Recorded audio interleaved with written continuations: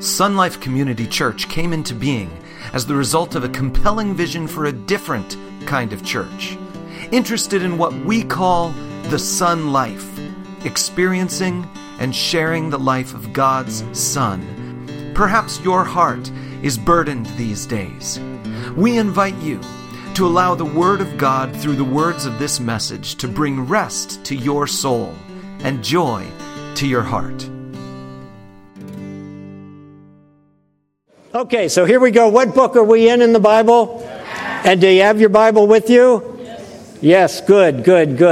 Okay, just a short passage, a kickoff passage in Acts, and then we're going to go to a passage where we have the man in Acts we've been looking at, whose name is Saul. We're going to go to another passage that this man wrote about 25 years later when he had taken on the name, been given both the title and the name of the Apostle Paul. And we're going to bring that together in a way that hopefully will prepare our hearts for this communion time.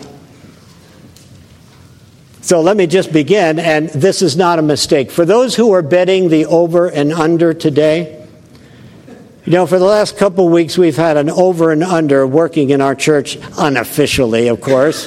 Vegas doesn't know anything about it. But there's been an over and under at play here. How many times will Pastor Mark call Saul by the name Paul? Now, I know there's a secret number out there that's been assigned, but let me tell you, in this first sentence of the message, you don't earn a point, because I'm going to use the name Paul intentionally. So here we go. There has never been another person like the Apostle Paul. He almost single-handedly established the framework for the Christian church.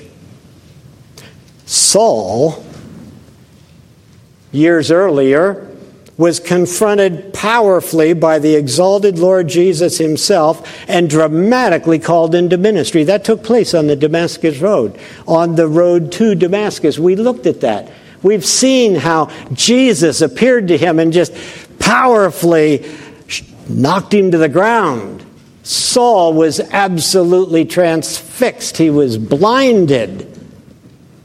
And he recognized he was in the presence of God. And he said, "Lord, what would you have me do?" That's when his name was Saul and when he was a persecutor of the church.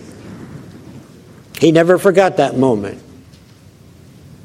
Once he became known as the Apostle Paul, he talked about that moment again and again and again. That moment, he was called by Jesus Christ to become a servant of Jesus to the world, especially to the Gentile world. And so as we look back and over his entire life, the Apostle Paul was used to start churches all through the Roman world.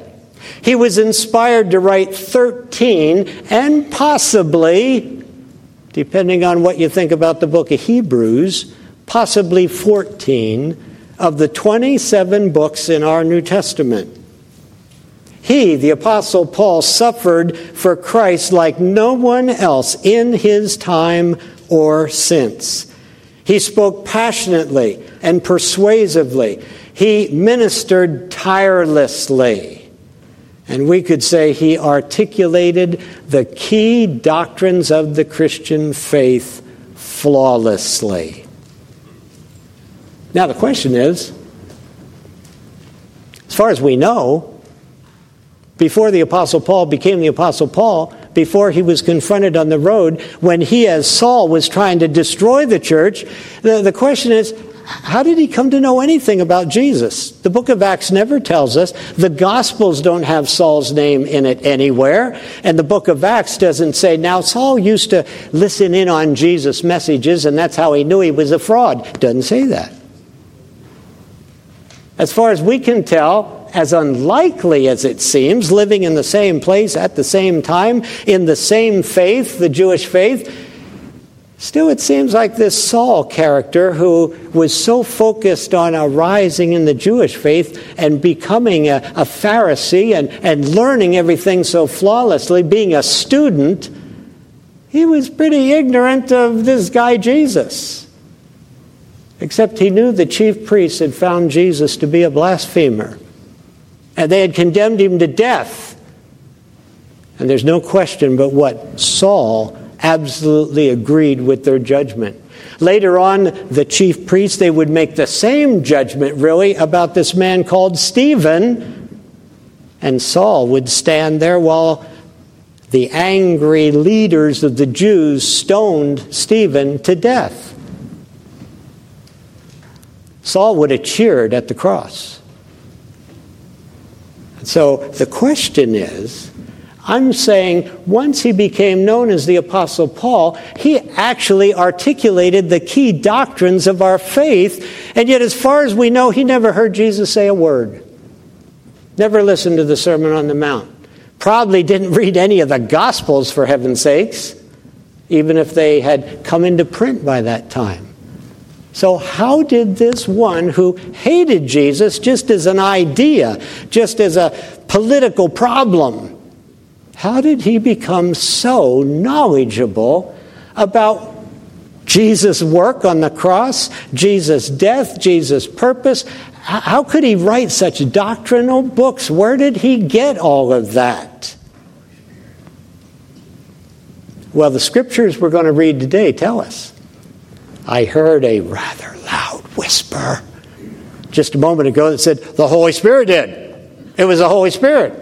Well, let's read. Let's see what the Apostle Paul, as he's sharing his story later on, probably 25 years later on, how he says he learned all this stuff.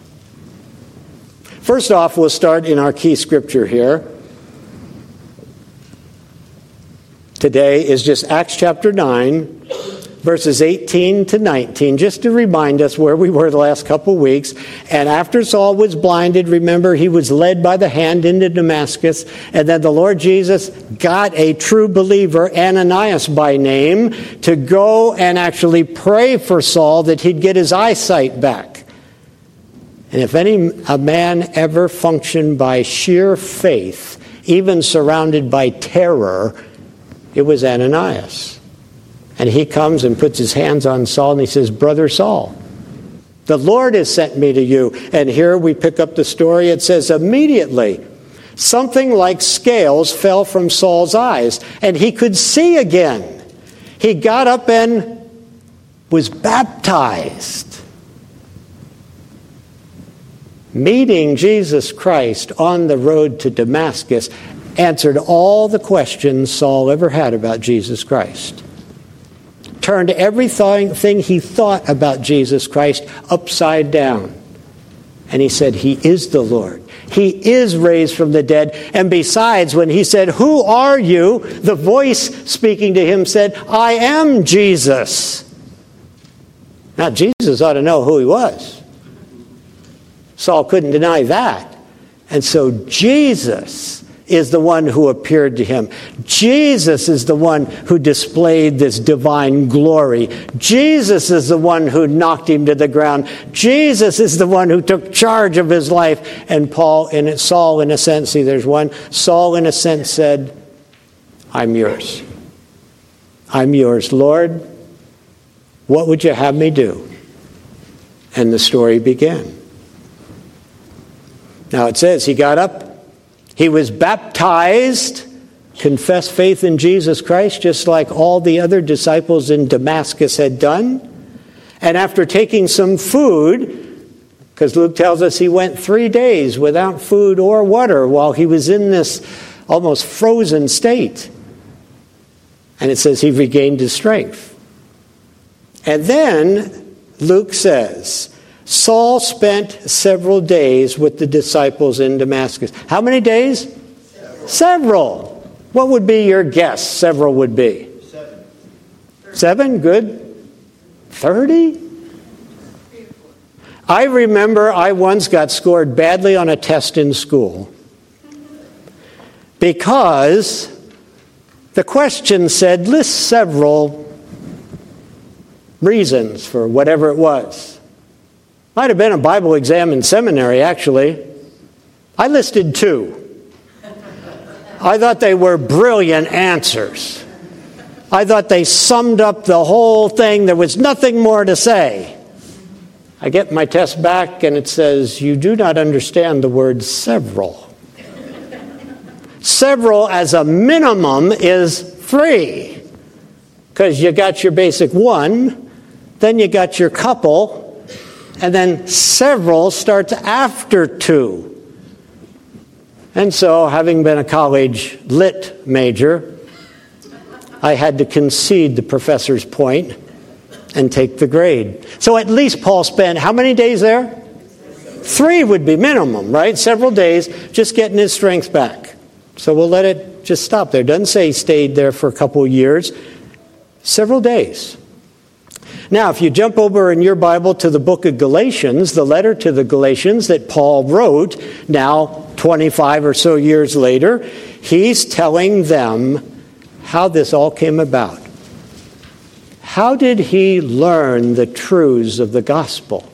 How did he learn the very things that he had taught to them when he established the church that they are part of? And he says this, Galatians chapter 1, verse 11, I want you to know, brothers and sisters, that the gospel I preached, see, he had already years or some time ago preached to them the gospel. They had come to Christ, and he's now referring back to that ministry he had. He said, I want you to know, brothers and sisters, that the gospel I preached is not of human origin. I did not receive it from any man. So nobody taught me this stuff. No man. Nor was I taught it. Rather, I received it by revelation from Jesus Christ. For you have heard of my previous way of life in Judaism, how intensely I persecuted the church of God and tried to destroy it. I was advancing in Judaism beyond many my own age among my people, and I was extremely jealous for the traditions of my fathers. But when God, who set me apart from my mother's womb and called me by his grace, was pleased to reveal his Son in me, so that I might preach him among the Gentiles, my immediate response was not to consult with any human being. I did not go up to Jerusalem to see those who were apostles before me, but I went into Arabia. Later, I returned to Damascus. Now, in the story we're reading in Acts, Luke doesn't mention anything about this interlude. He just tells us Paul spent several days there, kind of a hint that it wasn't a long stay, but then the very next verse talks about Saul's ministry in Damascus. So you say, well, that doesn't completely match up. Several days, but then he had quite an extensive ministry there. Well, here Paul is saying, right after those several days, as I first became functional again, I went into Arabia. Now, Arabia is a large province, a Roman province, which would be to the east of Damascus and to the east of the Holy Land. We're not sure where exactly in Arabia he went, but it's mostly desert. It's a little bit like a spiritual retreat. And he says, while I was there, I received this gospel by revelation from Jesus Christ. Now, just those scriptures we've read this morning, there's 3 key insights I want to share with you, and then we'll move right on into a time of communion with our Savior. The first one is this. Paul says, God chose to reveal his Son, that is Jesus, in Saul. He didn't say God revealed it to me. He didn't even say through me. He says, God revealed his Son in me. That's Galatians 1, 15 and 16. When God, he says, who separated me, called me from my mother's womb. When God was pleased to reveal his Son in me. That's pretty interesting. Later on, Paul would write in Galatians chapter 2, verse 20, he says, "Now, testimony, I am crucified with Christ, and I," the old Saul for sure, "I no longer live, but Christ lives" where? In me. God revealed his Son in me, like Jesus somehow has taken up residence in me. The truth about him has been placed in me, and the life of Christ is being seen in me. Now, as I was pondering just that short statement this week, I was struck with this thought. Never thought about it quite this way before. There's a distinction between Saul, the Apostle Paul, and Peter and John and all the rest. Even the words that are used. Peter and the other apostles, the 12, and we would include James, the brother of Jesus, here too, they were witnesses. And to some degree, they were the only ones who could witness to the things they witnessed to. In fact, only 3 of them, Peter, James, and John, could witness to what they saw on the Mount of Transfiguration. Only the 12, in fact, Judas is gone now. They chose Matthias to join up in that 12th spot, and they said, anyone who takes Judas's place must have been with us from the very beginning, so that this one is also a witness, has seen with his own eyes what we have seen. So they were witnesses. Jesus said, "You shall be my witnesses in all the earth." Being a witness wasn't the new thing. It was in all the earth that was the new thing. They were witnesses as only they could be. They stood alone on the earth, those apostles. They declared and recorded what they had seen and heard with their own eyes and their own ears. There would never, ever again be anyone like them. They were with the physical Jesus on this physical earth. For 3 years they were. Paul, on the other hand, we could say, was a demonstration. He could not witness to anything about Jesus Christ. He was not called as a witness. He wasn't sent as a witness. Jesus never said to him, "Paul, go tell people what you have seen me do." He couldn't say that. Paul hadn't seen any of those things. What Paul was, in contrast to the other apostles, what Paul was a personal demonstration of what a born-again believer is to be.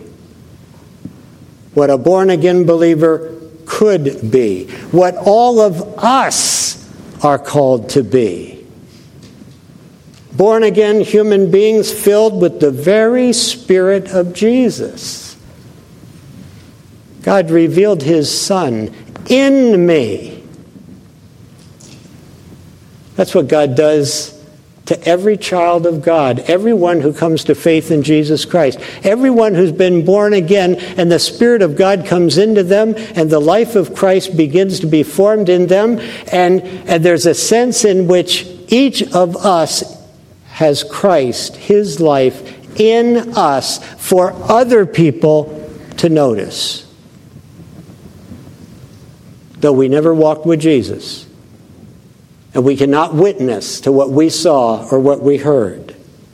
Paul was the first apostle like that. You see, born-again human beings, filled with the very Spirit of Jesus, human beings of whom it could be said and should be said, Jesus Christ lives in them. Jesus Christ. I see Jesus in them. Paul would share that truth in almost every single letter he wrote. But for today, suffice it to say that Paul himself recognized that he was chosen to be this very special kind of human being.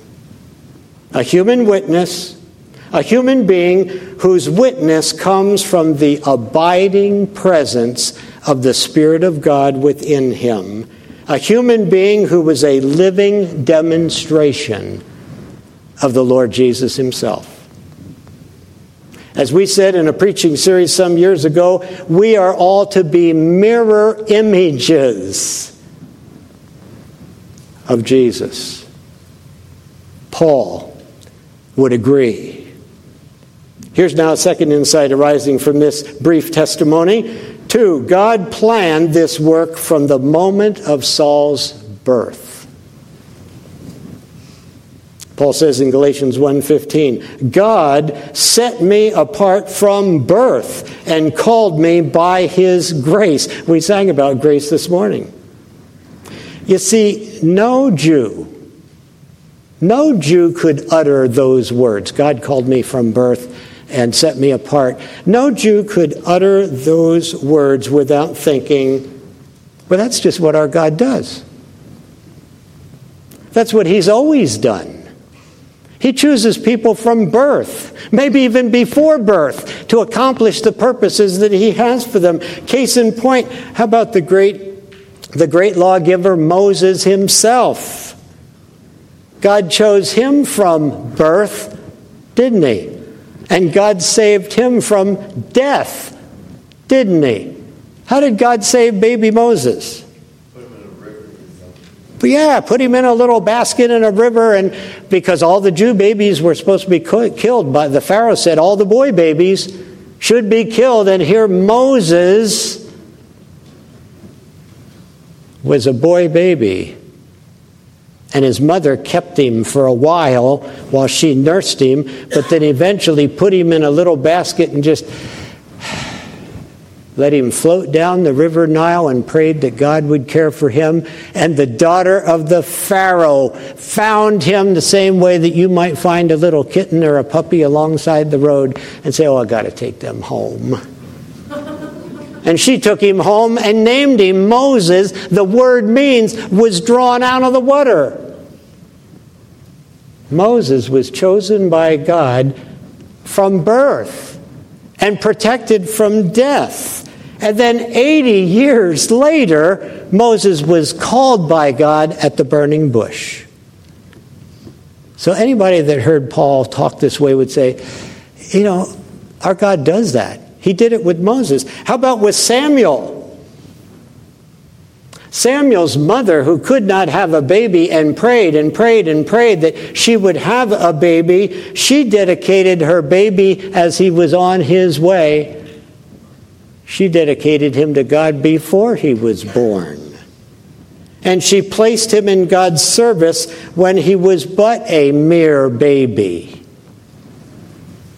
You see, Paul, this one who's going to become a great theologian of the Christian faith, Paul would later write to the Ephesian believers that all of them, he would say it to us if he were here, all of you were chosen in Christ before the foundation of the world.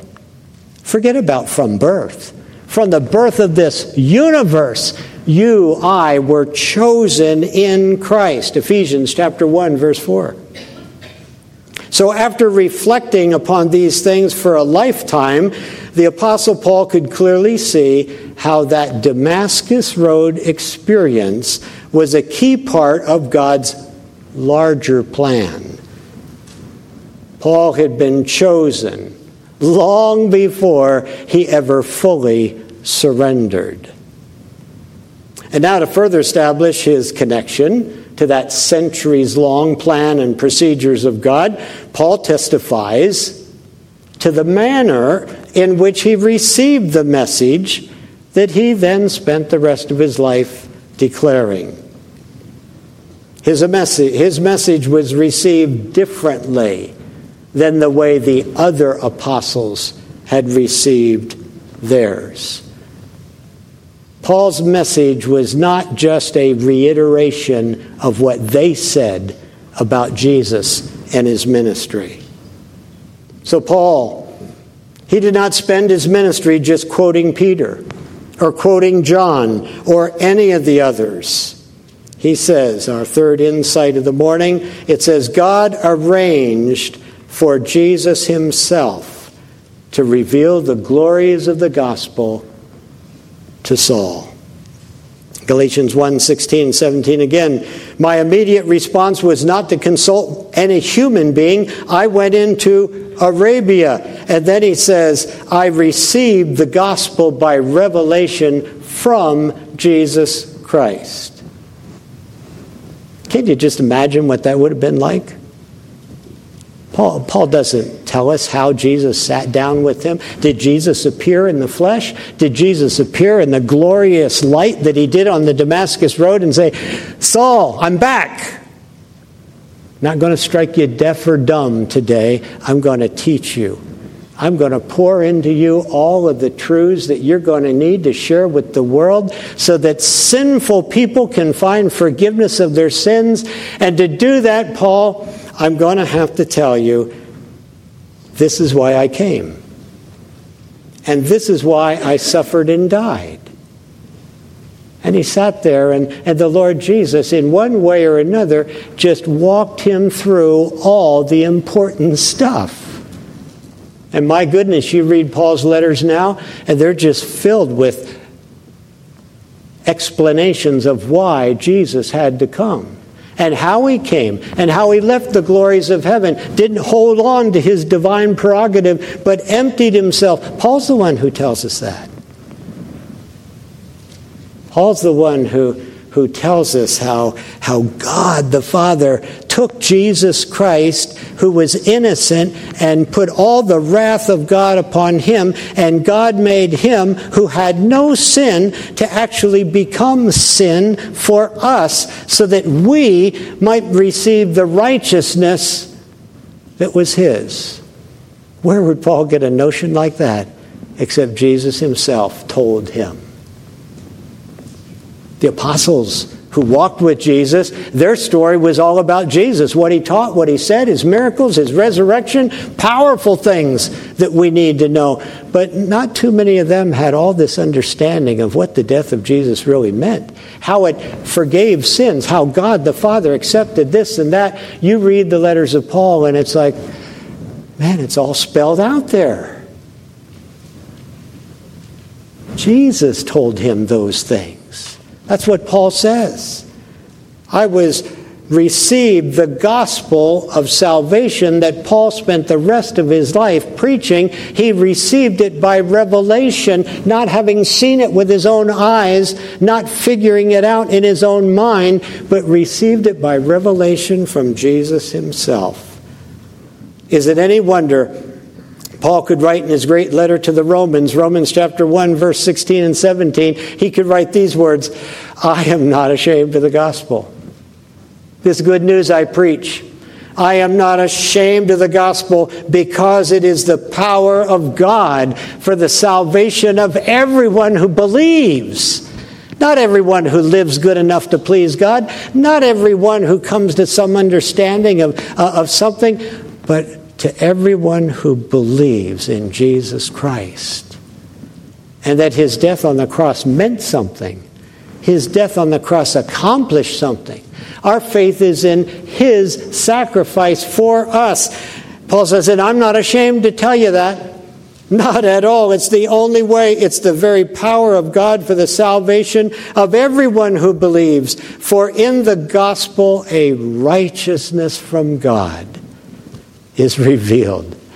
It's like, how in the world can I ever be right with God? If there is a God, then he's way above me, and I fall way short of whatever it was that he was thinking I would be. How can I ever be right with God? And Paul would say, let me tell you. Let me tell you, it's all wrapped up in the good news I preach every day. There's a righteousness from God. A gift from God, not one that you attain, but a gift from God in the message that I preach, and that gift comes by putting your faith and trust in the Son of God himself, Jesus Christ.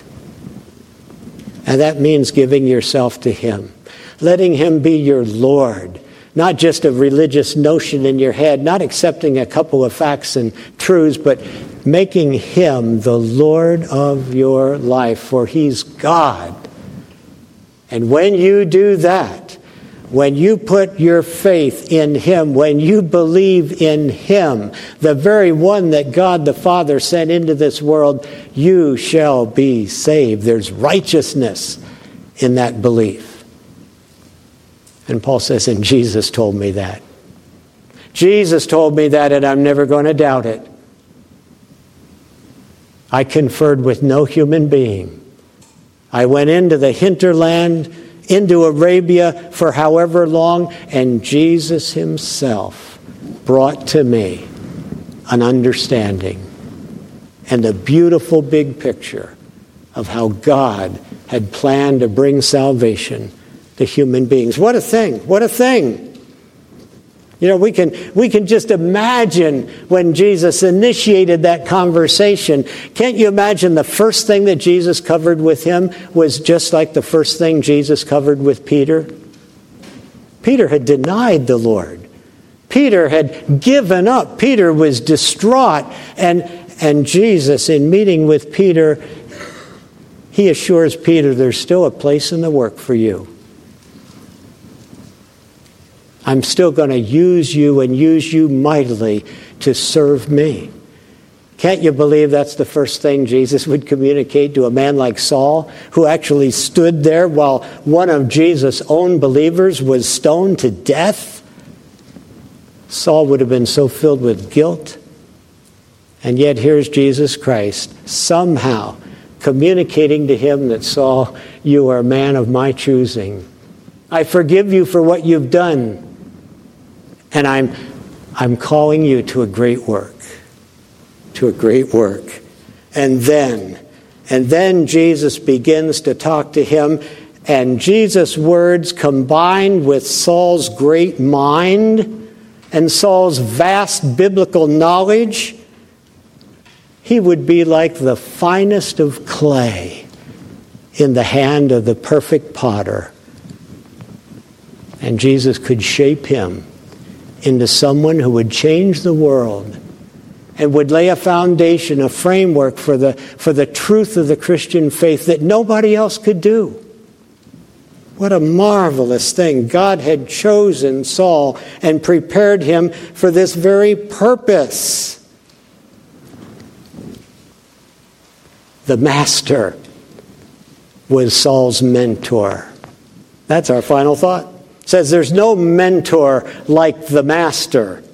Come to Christ with an open heart, with a receptive mind. Commune with Him this morning. That's what communion does for us. Communion is a moment in time where we, like Saul, are almost out there in Arabia. And it's just us and Jesus. Because Jesus said, he who eats my flesh, he who drinks of my blood, he abides with me, and I with him. And in that moment, there is a connection with the Son of God, our Savior, that nothing else can provide. And when you open yourself up to it completely, obviously there's truth we receive, but there's a connection that is made that causes us to go home and say more surely than ever before, He is my Lord. He is my Savior. I give everything to Him, and I want to serve Him and please Him and tell others of Him. Certainly Paul. Paul came back from Arabia, and he served the Lord for the rest of his life, and we'll follow that story through. But today, just know that the Apostle Paul forever is unique from all others in the way God has prepared him and used him and passes on to us and calls us to be just like him if we can. Let Jesus Christ be seen in us, that we become a kind of gospel just by being here and following faithfully. Heavenly Father, we thank you for the way you have set things up for us, the way that Jesus is building his church and has built his church. We are told the foundation is Jesus Christ, and the first layer of work was the apostles and the prophets.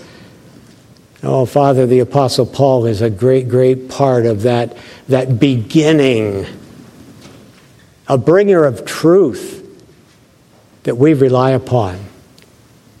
Father, fill us with that truth. Fill us with the sense that by your Holy Spirit, Christ is being formed in us. We don't just talk about Jesus, we actually show Jesus by the way we live our lives. Father, forgive us for sins that have come into us. Forgive us for missing the point. Father, help us to be faithful demonstrations of Christ, even as we stand upon those who have been witnesses of Christ with their own eyes, with their own ears. Thank you for them. And just continue to build us. For we ask it in Jesus' name. Amen. We hope this message has inspired you to live the Son life together with us. If you are near Apple Valley, California this weekend, we invite you to join us in person Sunday morning or through our live broadcast. All the details are on our website at sunlifecommunitychurch.com.